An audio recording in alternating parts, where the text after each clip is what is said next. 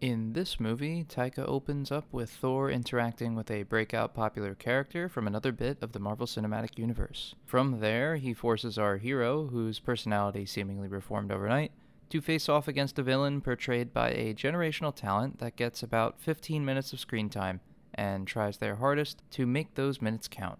Unfortunately for the viewer, they can't carry this thing to success on their own.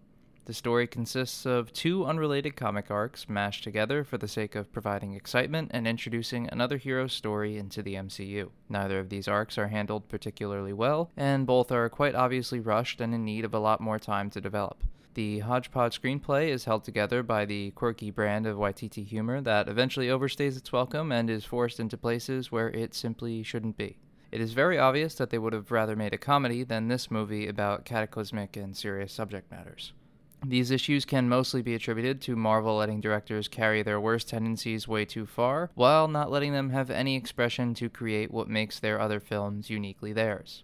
Because if there's one thing the MCU has yet to be able to do 9 times out of 10, it's genuinely put itself out there without being desperate to call out how goofy and stupid it is for simply existing. Well, there's the recap for Thor Ragnarok. Guess I'll talk about Thor Love and Thunder now. Oh, wait, I already did.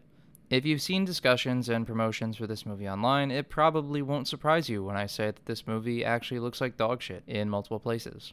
Marvel continues to overwork its visual effects sweatshops for a rushed final product that looks like it belongs next to The Rock in The Mummy Returns. Yet they continue to get away with it because, for whatever reason, everyone lets them. I mean, this is no disrespect to the actual visual effects employees who are putting in the hard and long hours to actually get these things done. They deserve more time and better pay for having to deal with this. It is quite frankly depressing to see videos of Waititi laughing and mocking the VFX scenes from the movie, because not only is it insulting to these workers, but it also just comes off as not really caring about the final product that you're putting out there. Further, I'm begging Taika to understand that it's possible to write jokes in a Thor movie for the characters and about the characters without the jokes almost exclusively being at the expense of the characters themselves. Thor has been victimized for like 3 entire movies now, as the only way they seemingly know how to handle him is by making him a complete doofus or the butt of cruel forms of comedy. For this, you have one group to thank. A studio that is too self-conscious and afraid to take any risk, or, like I said, put themselves out there in any real way. I mean, it's like they see all the most emotionally resonant moments of their franchise and make every director sign some sort of contract to never do that shit again. Thor in Infinity War versus how he behaves in Endgame and how he's treated in Endgame is complete whiplash, and it's done in like the worst possible way.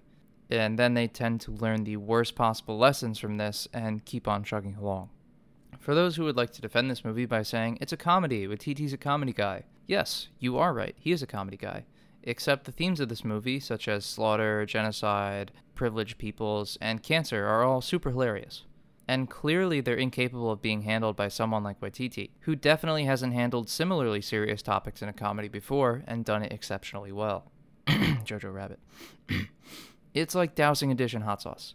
Sorry for making my inner white person show with this analogy, but hot sauce, if anything, should be acting as more of an accent and highlight for the amazing flavors you've worked so hard to bring to life on your plate. It should never amount to the entire substance of your meal. The biggest restaurant in the world shouldn't be defended time and time again for under-delivering. They learned how to make like 2 dishes and have just been making the exact same meal over and over and over again because it's reliable and inoffensive. Marvel is slowly becoming, or has even become, the McDonald's of movies, relying consistently on quantity over quality. A lot of what they do has essentially just become a low-tier product. And if you consider it anything else beyond some occasional flares of brilliance once every 6 movies, I think you're just lying to yourself. It's nice to be able to enjoy it, but acting like it's some sort of fine dining experience is simply being disingenuous. I like fast food too sometimes, but damn, I wish they put more emphasis on the food and less on the fast. And the sad part about all of this is that Marvel is clearly capable of doing this. The second half of this film feels head and shoulders above everything that happened within the first hour. Christian Bale gets to actually do something, Hemsworth and Portman have some really solid scenes together, and there are a few moments of genuine emotion. Of course, by this point I was just completely worn out though, so it was much harder for me to connect with everything than it otherwise would have been. But even Chris Hemsworth's daughter, who is essentially a non-character in the movie, got some pretty well done bits of scenes in this. That said, here are just a few things that grind my gears about Thor Love and Thunder. First would be the 3 separate exposition narration sequences from Korg. These exist because there is literally not enough time to otherwise fit the rushed story into the movie's very short runtime. Second would be the minuscule amount of time you actually get to spend with the antagonist. Gore the God Butcher ends up butchering approximately 1 god on screen. You can feel with the first scene he's in, they are just checking off the mandatory backstory boxes as quickly as they can. Why are they moving so fast? Third, they're moving so fast because we'd rather spend 2 minutes of screen time doing an actual parody of Thor Ragnarok. Yep, the Asgardian play is back, and really overstays its welcome this time around. We also spend another couple of minutes touring New Asgard, which has apparently been turned into a theme park tourist destination. This isn't in any way relevant to the story or anything, it's just important so that when Disney opens this exact section in their own park in the future, it makes sense. Once again, product over film. Fourth would be Russell Crowe. He was fine as Zeus, I guess, but his voice was just grating to me, to say the least. He sounded like he should have been wearing a monochromatic Adidas tracksuit or asking his cousin Nico if he wanted to go bowling. Fifth would be the amount of real estate that is granted to jokes that just keep on going and going as opposed to anything emotionally resonant in this film. It's fine, the jokes land well enough, I suppose, but it's really annoying when something feels rushed, but you know it's rushed solely so that they can do the screaming goat joke from like 2017 a dozen times. Just makes it feel really shitty. You shouldn't sacrifice your story for a laugh, in my opinion. Sixth would be that they did the screaming goat joke from 2017 in 2022. Seventh would be many moments of this movie just feel so manufactured that it pains me. The amount of Guns N' Roses needle drops is just annoying. The only one that felt interesting was the use of November Rain. Everything else was simply low-hanging fruit that felt lazy and that Taika had discovered the band last week and was just completely obsessed with it. Someone needed to rein this in, but that person must have been MIA. This, compared to the 2 big needle drops in Stranger Things Season 4, were completely different feelings for me. One show feels earned and thematic, and the other is this. Eighth is that I could not tell you whether or not this movie had an original musical score, and I am writing this review only 2 days after having seen it. Ninth would be that they did the "he's behind me, isn't he?" That was an actual line in the movie. Comedic brilliance. Film TikTok is going to have a field day with this one. My last and biggest complaint is that there is a good movie in here somewhere. We managed to see some great scenes of it here and there. Moments with Jane and Thor are for the most part really resonant. Their natural chemistry is dialed up a notch with this sense of urgency from Jane's cancer diagnosis, and it's nice to see them back together. Jane's main arc is also pretty poignant to me, even though there's a minuscule amount of time spent on it. The idea of choosing to live out one last adventure instead of her choosing to survive a shell of a life constrained by chemotherapy and a stagnant drip of IV really worked for me and felt super impactful. But I honestly believe that as of right now, this says more about me than it does about the quality of the writing. Thor's arc of trying to care about people is also given minimal time, but it's a good idea on paper.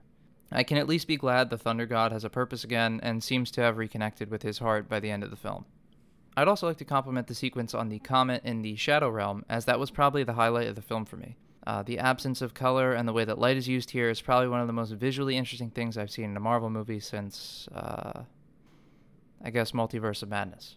I don't have much else to really say here other than that it is difficult to connect with a movie that at times feels embarrassed to exist more than it feels like it wants to tell you a compelling story.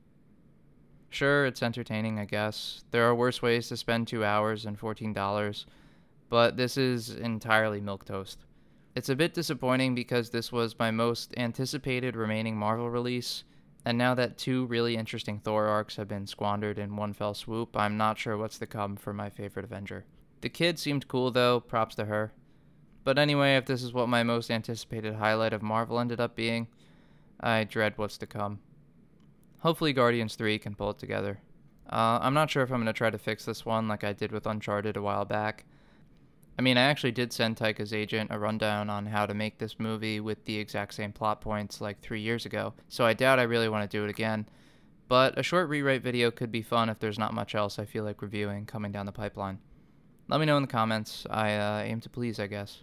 Final verdict is a 2.5 out of 5, probably actually leaning closer to a 2, but we'll give him the 2.5. It'll make great background noise on a cable TV channel in a year, but that's about it.